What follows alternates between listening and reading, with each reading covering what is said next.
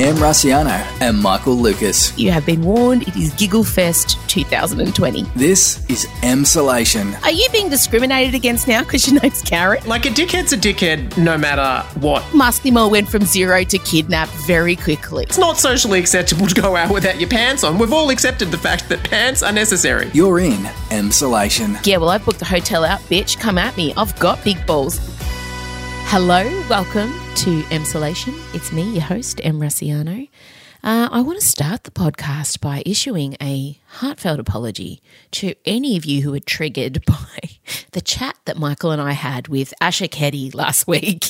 Of course, played Dr. Nina Proudman on Offspring. I have had hundreds of messages, as has Michael's been slammed by a lot of you, just saying you relived the trauma of Patrick and we put a few scenes in the podcast and you really felt them.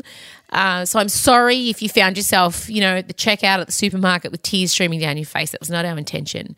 But what I do love is so many of you felt like you had closure. Really hearing Asha, via osmosis, Nina talking about how she found out about what was going to happen to the character and how she processed it and all those things. I mean, I, as a fan of the show, was fascinated, as you could hear by my super fan tones. So, yeah, I wanted to apologise for that. The podcast with Michael, the chat you're about to hear, is all over the place because I am all over the place at the moment, and I am feeling a bit dispirited and fatigued about everything. But, anytime I feel that way, I'm reminded of how important it is that we get this right, that we lower numbers. My darling friend Claire Bowditch, her mother Maria passed away last week, and I'm attending her funeral via a webcast. And I wish that I could be there to hug my friend, to hold my friend, to look her in the eyes and say, I am here for you. And I've been having to do that via text message and phone, and I feel so like it's just a hollow, hopeless expression of support. And I wish I could hold her. And I know so many of you have been going through the same thing where you just want to be able to look someone in the eye who's in pain and just let them know that you're here with them. So, it's really important that we get these numbers down. And anyone listening to it now who is in Victoria, I'm with you. I understand the fatigue you're feeling and possibly the anger and frustration. But we want people to be able to go to their funerals of their loved ones and do that properly. And we want to be able to go to weddings again and get together in groups with our families and friends. And to do that, we have to nail this. So keep going. The numbers are dropping. I'm in it with you. And to the rest of the country, keep sending love to us and support. We need it. All right, I'm going to bring Michael in now. Fair warning, we roll through about 25 topics because this podcast is often a reflection of my brain. So thank you for coming along on the journey. Play the music.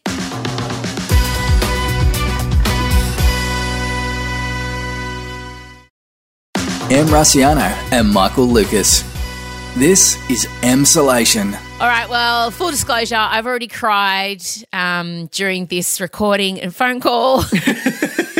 Michael Lucas. Hello. Look, there you go. You're laughing now. Laughter through tears. Favourite emotion. My favourite emotion, yes. I don't know. It's just such a roller coaster. I'm really fragile. I really am. All my resilience is gone. I'm crying at everything. I've had to really monitor my intake of things. So like I was saying to you, I can now only watch Real Housewives of Beverly Hills, Selling Sunset, and Sugar Rush. They're the three programs I'm bouncing between. That's and Umbrella. the emotional bandwidth that you have. Yeah, that's anything beyond that. Yeah, that's it. And I'm also heavily into Umbrella Academy because that's the girls and I. That's our show we watch together, and I love it so much. But I can only handle one episode of that every 3 days. But I'm doing with the Real Housewives of Beverly Hills. There's 10 seasons, about 45 eps a season. And I found myself when I realised last night Marcella was looking at me just shaking her head. And this is a person, my daughter, by the way, watches like Bachelor in Paradise. And she talks a lot of smack for someone who loves those kind of shows. She does not have higher ground in this scenario. No, she does not. But for me, she was looking at me going, Mum. So I started off when I put on Real Housewives of Beverly Hills being like, these women are fucking ridiculous. They are like teenage girls. I cannot even believe the things they fight over. And now I'm like, what? I cannot believe that Brandy said that she had a surrogate and she'd kept that a secret for 10 years. Now her family's going to find out. It's unforgivable. And then I seek Brandy out on Instagram to send her a strongly worded DM that she'll never read. You know. Have you been DMing the Real Housewives? You've actually reached, really? Yeah, I've DM'd a couple of them. Yeah. And now I also think But are you things watching like, things from like 10 years ago? yeah, 10 years old. And like sometimes, and I've even got to the point where, Taylor's lip fillers kind of look natural now. I think I'm used to them. Things like that. Did you DM her to let her know that? Your lip Well, fillers went through. Taylor's husband died during one of the seasons. I didn't know that 10 years ago. I'm getting the shocks of my life. And then so she's the real widow now. Yeah, she's the real widow. But she's also remarried since then. But I'm also seeing things like, oh, God, their marriage is really, like, unstable. So I quickly Googled, they've got divorced at the end of that season. So it's really nice to have a little online crystal ball. So if I want to see – so if I have my suspicions about a character, oh, God, I bet she's had a bit of work done. And the gradual building of the Botox and fillers as the seasons go by is so amazing. Mm-hmm. Like, honestly, when they all started out, they just had a few nips and tucks, and they obviously watched themselves in season 1. So season 2, they all came back with tits and fillers, and then season 3, some of them can barely open their eyes, and I'm here for it. It's got to be really hard to judge once you start going down that path, because you start doing a bit of plumping and a bit of smoothing. Yeah. And then how do you you need someone else, don't you? You need an independent third party. I actually think this would be a good job for you, Em, to go to people and just let them know the precise point that they've crossed over from a pleasant, fresh, youthful look to Bride of Wildenstein. Oh, well, the ship sailed for all the Real Housewives a decade ago then. But I've really flipped from just judging them to really immersing myself in their petty arguing. So that's and then there's this film that I've been wanting to watch for weeks, Baby Teeth. I don't want to hurt you. So don't. Moses! Wait, Henry! Miller should have the world at their feet right now. I have no idea what you're feeling. I can't feel anything because I can't breathe because you take up all the air. I think something in you has changed.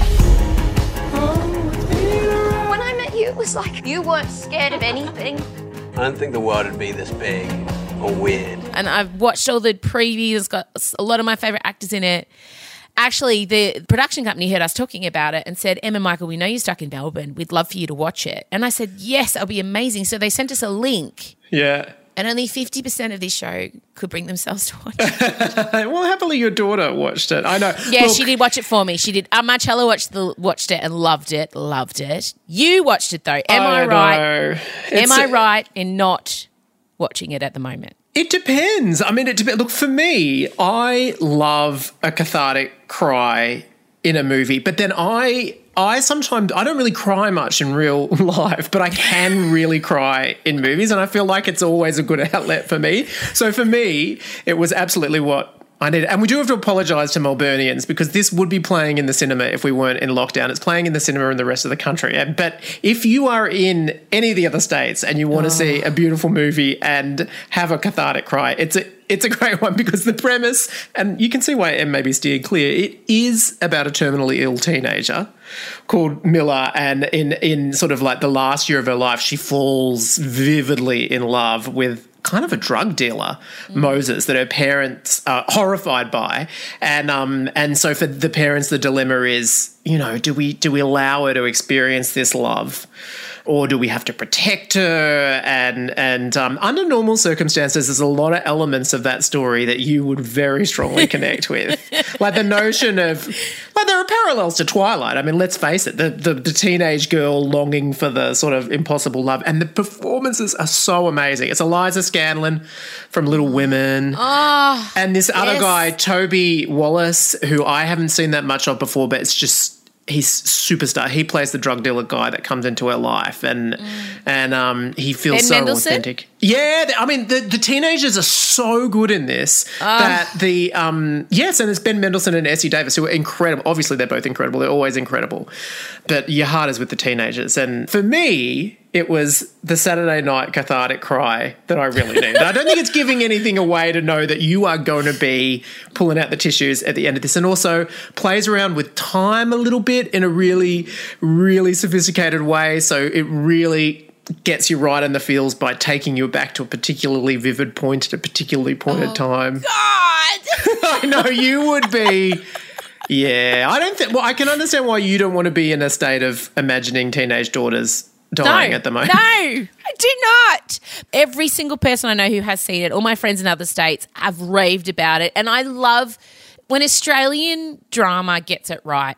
They bloody get it right. And like I will watch this, and I know it's visually beautiful. Soundtrack as well. It's just got this incredible soundtrack. It's set in a really sweltering Sydney summer, and they've picked this really distinctive score. So it's just massively atmospheric, and the storyline sounds like The Fault in Our Stars or something like that. But it just takes a much more sort of lateral, arty approach. And the director who directed Offspring, some episodes of Offspring. A friend of yours. A friend of mine. She, like everyone has seen this film and they have snapped her up to direct amazing, like Killing Eve snapped her up and stuff like that. And you can see why. When you look at it, you're like, oh my God, she's such a visionary.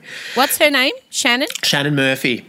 Shannon Murphy, female director as well. You know, I love that. Tick, tick, tick. Female director, female writer, female producers. It's and you feel that hugely. Like the point of view is really specific watching it, and the sort of intimacy. And if you want a good howl cry, baby teeth, baby teeth. Go and see it. But you maybe don't want a howl cry at the moment. No, I will. Getting enough. Well, I'll tell you, I was howl crying last night, bloody watching Delta Goodrem's Instagram story.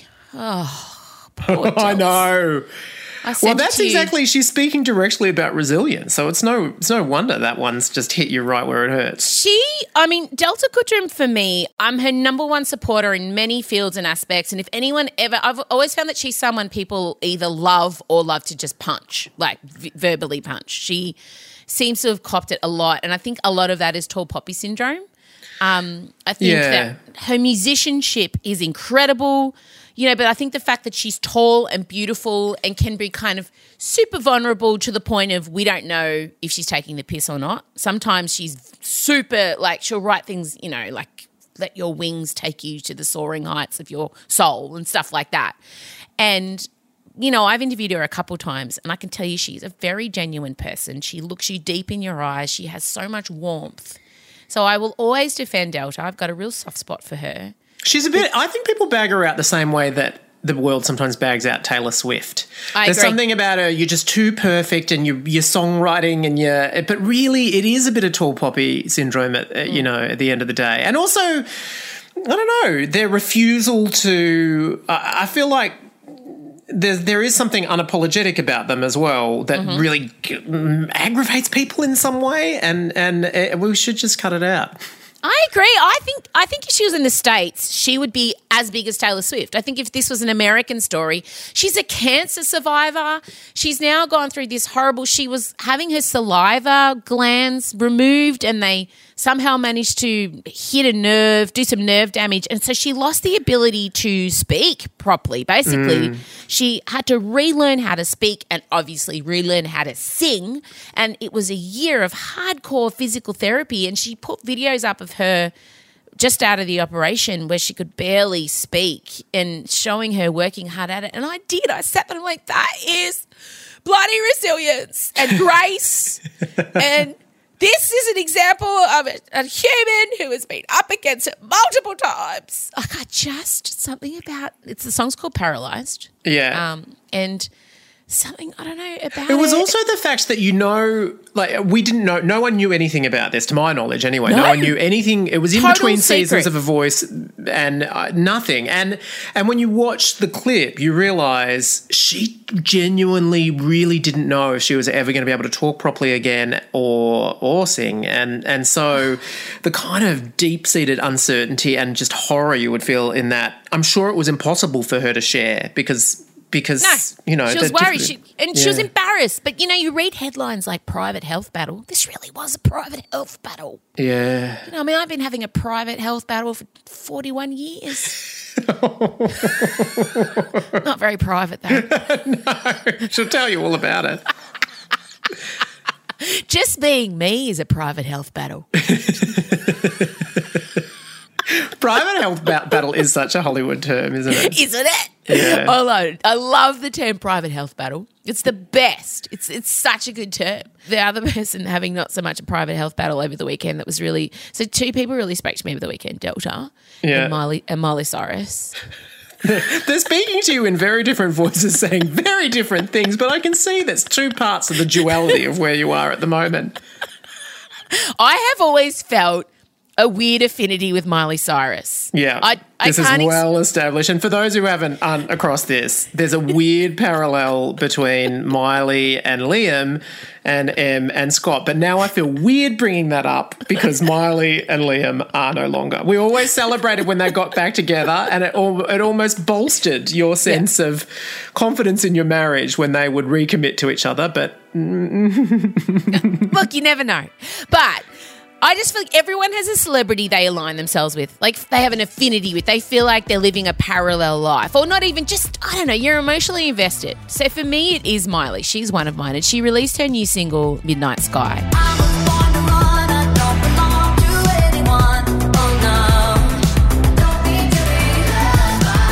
She self-directed the clip, and it's her writhing around in candy. She's got big animals in the room. She's got a Lurex purple jumpsuit on. She's got a blonde glamour mullet. And she's just singing about newfound freedom, self-love. She's bisexual. She's just free as a bird and thrilled about it. Her and Australian Cody Simpson, another Aussie, she loves the Aussies, have split up. She really does, doesn't she? Yeah. And she's just living her best life, lying in candy, maybe doing a bit of masturbation. I don't know. I mean, there's a lot of alluding to that. Good for her. Not with the candy or anything, just on top of. Yeah. And I don't know. I love the song as soon as I heard it. I love the sentiment behind it.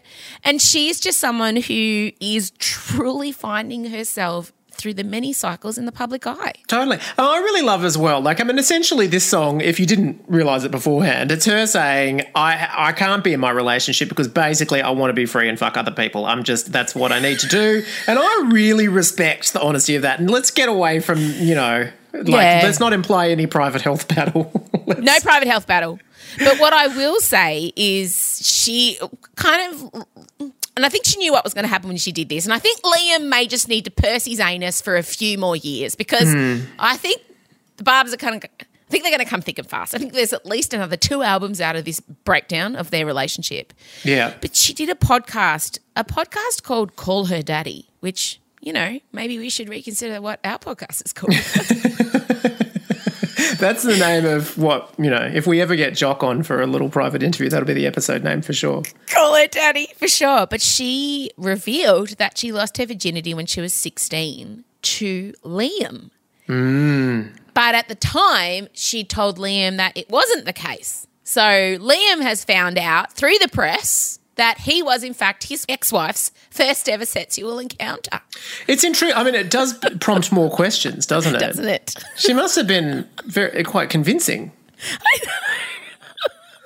But it's just... I just want to say that I also wasn't completely upfront about my virginity status, but I'm pretty much sure that the person on the receiving end very vividly understood that was my first time, even if I wasn't exactly announcing that. Okay, wait. Right-hand turn, diversion, tangent alert. Tangent alert. Tell me more. What do you mean? When did you lose your virginity? When?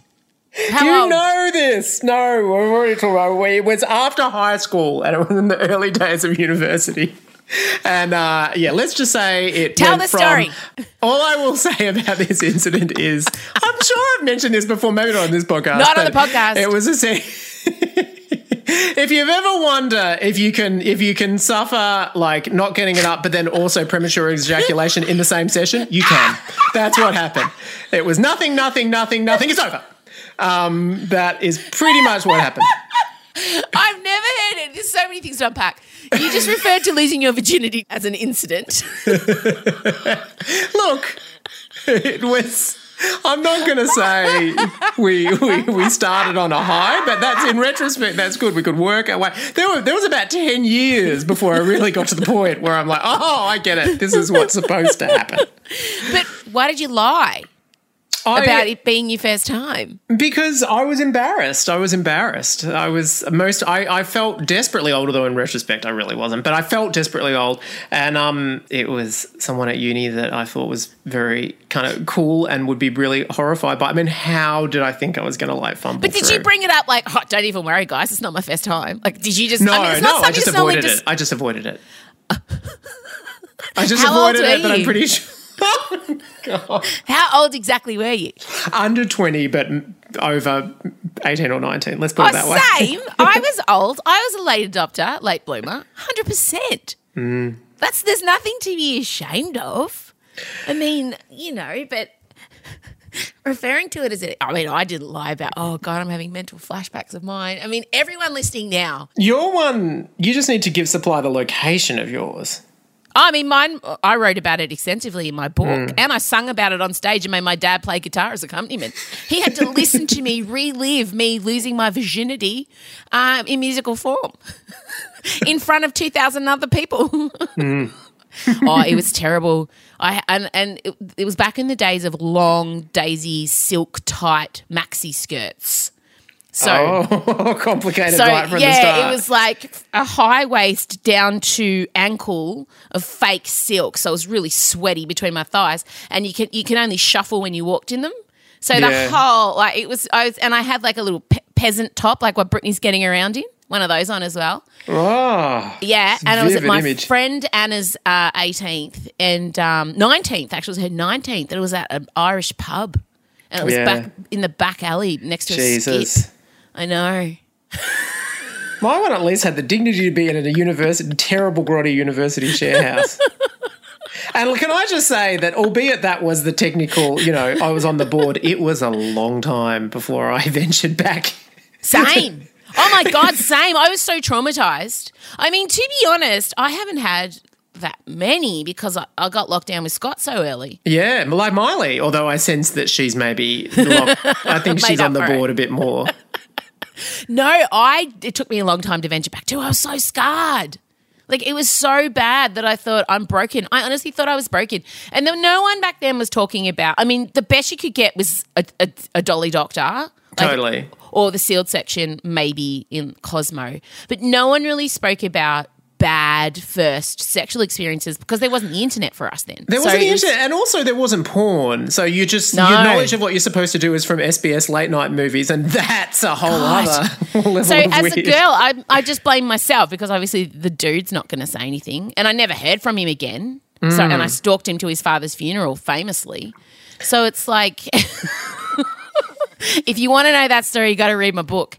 But yeah, I think about now, and then I remember being obsessed about my daughter's first times and wanting to be there and in some way and cheer them on. That's a confronting thought. Yeah, I mean, I don't. I think if you check in with them, they're probably not quite so keen on that idea. But that idea of just going, you'll be great. Like, that I just wished I'd had someone afterwards going, don't worry about it. But do you wish it was Jenny? I don't know that you do. No. My mum, oh, God. No, I'm much more open about sex. Like the girls and I and Scott sat down and we watched Deadpool the other night and Scott and I forgot about the sex montage in it. And we were sitting with Odie, he's 13 and a half. And Chella, who'd not seen, and Chella's gone, oh, great. And we're all laughing. And Odie was just buried under a cushion. I'm like, it's okay, babe. Do you have any questions? Like, do you know, it's okay. Let's consent. It's fine. And she was and I just think back to if my mum and dad had have been sitting with me at 13 and a half watching a sex montage and then mum be trying to ask me to engage in a sex positive comment, I would have died. I would have actually died. My poor kids. I know. Oh, God. The weird complication I have is that now sometimes I have to write sex scenes and straight sex scenes. And sometimes I think it comes out of my writing that it's been a while between drinks and for the straight sex for me. And then often hilariously, like I seem to often work with lesbian directors. And so there's like this gay male writer and a lesbian director trying to show what heterosexual sex looks like. Oh, God. And thank God, by and large, the actors are able to go, no. This, what you've got us here doing, not even biologically possible. Let's just start with that. Well, I think, everyone better enjoy their sex scenes because I think sex scenes are very much going to change in the next couple of years. All the stuff that's coming out that's being made this year, it's going back to, 1940s. A wistful look, a brush. Right. Not till we have a vaccine. How are you reflecting sex in 5 bedrooms? Well, we were lucky that most of the series was shot prior, but we took it out. But in some ways, it's a really good exercise to see what sort of saucy line you can come up with to imply that sex is going to happen. And without spoiler alert, one character goes into an open relationship where they bring in third parties, and let me tell you, that's a pretty hard storyline to depict in the age of COVID. But you can. That's what got me. You can. And in actual fact, it's almost more fun to have that character recounting the story to his best hag than it is to actually play it out, live. Oh. Yeah. So we do a lot of reportage. Anyway. And add a sassy fag hag in there and all of a sudden you've got yourself a scene. Are we allowed to say fag hag? I mean, you're a gay man, so you can say it all you want. But I've been really torn on this. But do you find it offensive? I don't find it offensive, but I'm not I in the past have been referred to as that quite proudly. And then the book I'm writing, I was going to call hag, but then my publishers are like, we don't like that word. And I know you've come up against opposition of using. I have. But see, this isn't something. I mean, I predominantly have gay friends. Like I have more gay friends than straight friends easily. And when I ask them, like I asked my 10 gay men I'm closest to, Joel, Jack, Brad, Kyle, all of them. And they're like, no, you are. We love it. But then they don't represent all gay men. So I don't know about that. See, I've even said it, F-hag. Do you find it offensive as a gay man? No, of course not. No, I'd proudly call you my hag. I am your hag, but... Yeah, I think it's a wonderful thing to be in this world. I'm really proud of it, but I worry that it's problematic for me to say the F word. It is, just when I think about it, it is so tragic. A little bit problematic, yes. Also, I think part of what's gone wrong with this pandemic for you is you're just surrounded by too much heterosexuality. Oh, there's not much, unfortunately it's a very heterosexual house you live in, and so the whole balance of gay versus straight in your life is just massively off now. Do you think that's why I'm so sad all the time? It's probably connected. I'm missing the camp. So the whole part of your identity is just not. I'm not even getting to do stage where I'm most camp. And there was this one night when the lockdown eased where we went round to Joel Creasy's house and basically his boyfriend was wandering around doing Moira Rose impersonations and we were dancing to the new Lady Gaga song. Like it was everything that you would want. We were so drunk. Surrounded by gayness. We were up till 4. Yeah, we were dancing like maniacs in his lounge room. It was such an outlet, and yet now you're just back with the straights. And all I do is like so active wear. Oh my God, I did a winged eyeliner yesterday. That made me feel a little bit better. Oh my God, we've gone everywhere. But I think we've ended up with I should not say the F word, even though my love for the LGBTQI community is profound and long-reaching. I feel like if it even upsets one of that community, I don't want to say it anymore. So I think I just say hag is what I am. Okay. Yeah. Sure. So that was the end of that conversation because if we didn't top that off, I would have lost sleep tonight worried about using the F word and upsetting any gay person, and I don't want to do that. All right, well, I should probably go because I don't know what's going to come out of my mouth next. I'm feeling very vulnerable, very raw. You're probably due for your midday cry. Oh, I'm going to go out and do some more tree bathing. What? I've really taken to tree bathing. Yeah, it's my new thing. That's what it's called. Oh, Telstra sending me a text message. That's my only text I've got today besides you. That's how lonely I am. Oh, I got a text message just from Telstra. Yay. It's the queerest thing that's happened today. Maybe it's a young gay behind the social media. Yeah. Telstra is using like gay couples in their ads a bit more now, I've noticed. Anyway, sorry, continue. It's called Shirin Yoku, what I'm doing. Shinrin yoku, and it's tree bathing, and it's a Japanese thing that they do. And I read about it, and so now I go out with the baby every day and I surround myself with nature. It's not helping. God, send help, please. Send gay men, send anything. But what do you mean you surround yourself in nature? Like I deliberately go and walk right into the bush, stand by the river near my house, and I put my hand, oh my God, this is really showing the depths of where I'm at. I put my hand on the most majestic looking tree I can find, and I just try and absorb some of it's called ecotherapy. Look, I can't get to my counsellor at the moment. I'm just trying some new stuff, okay? Well, so you're going to, well, it's good you got your hands on some form of wood. I should actually cut that out. Sorry. No, don't. Because it's true. Okay, before you go, I'm sick of talking to all my friends in couples, and I have drilled down on this. I've got a few friends in relationships, quite a few. And I'm like, how are things in your relationship? Fine. Oh, we're great. I was actually talking to Jamila the other day. She won't mind me saying this. And I said, really?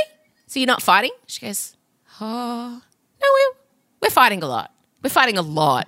But it's the pandemic. I said, yeah, that's fine, but you have to tell people that you're fighting a lot to normalise it, because I think a lot of couples are fighting a lot, but they're pretending they're not, so we all feel like we're failing. Yeah. Are you and Adrian fighting more than usual? No, see, now I want to say yes, but the answer is no. I'm really, really sorry. I'm really sorry. What? We did a little bit more in the first lockdown. We did a little bit more. Things were more stressful then, but no, this lockdown... Oh, I'm sorry. We're pretty loved up. I don't know what to say to you. Sorry, I know, but we're freaks. It's not right to. I don't know. We're just not fighting. I don't know. We're pretty happy. Yeah, you would be. What have you got to be unhappy about? You live in a. I'm not sure. And we're very, and this coming week is the Democratic convention, so there's going to be speeches by Elizabeth Warren and Hillary Clinton. We're so excited about that. He's cooking all the time. I'm sorry. He cleaned the whole house on this weekend. It was great. Well, to anyone listening who is fighting a lot with their other half, it's totally normal. It's okay. Everyone is, except dickhead here, who's morally superior to everyone else. I'm not. It's nothing to do with sorry. Whatever. Or maybe I'll try and trigger one. It's usually me that causes the fights with Adrian anyway. Well, there's only ever been one, and yes, you were involved. But all right. Off you go then to your perfect marriage, sorry, dickhead. Okay, see you, bye. Bye. This is Emsolation. So, should I end the podcast on an apology too? Because I started. That was hectic. I'm so sorry. But I genuinely didn't know that Michael had lied about being a virgin at the time of losing his virginity. And if you've had another acid flashback to that experience, my bad. Thank you for listening. I just wanted to please remind you that if you listen to us through the Apple Podcast app, remember to hit that subscribe button and also leave a review. That helps us on the charts. And if you're on Spotify, remember to follow us. And also it reminds you if a bonus ep comes out or if we drop a surprise ep, you'll just get a little nudge. So it doesn't cost anything to subscribe. It's totally cool. Don't be scared. It just enables all the people, the powers that be, to see how much support the podcast has. And also, if you want to support us on another level, you can become a patron, a member of Emsolation. Just go to mrussiano.com/listen to find out how you can really support us if you like what we do. Thank you very much for being here. I hope you're well. I hope you're okay. I'm off to I'm going to go and walk amongst the trees, but I'm also going to watch some more Real Housewives, if we're being honest. I'll chat to you later in the week. Bye.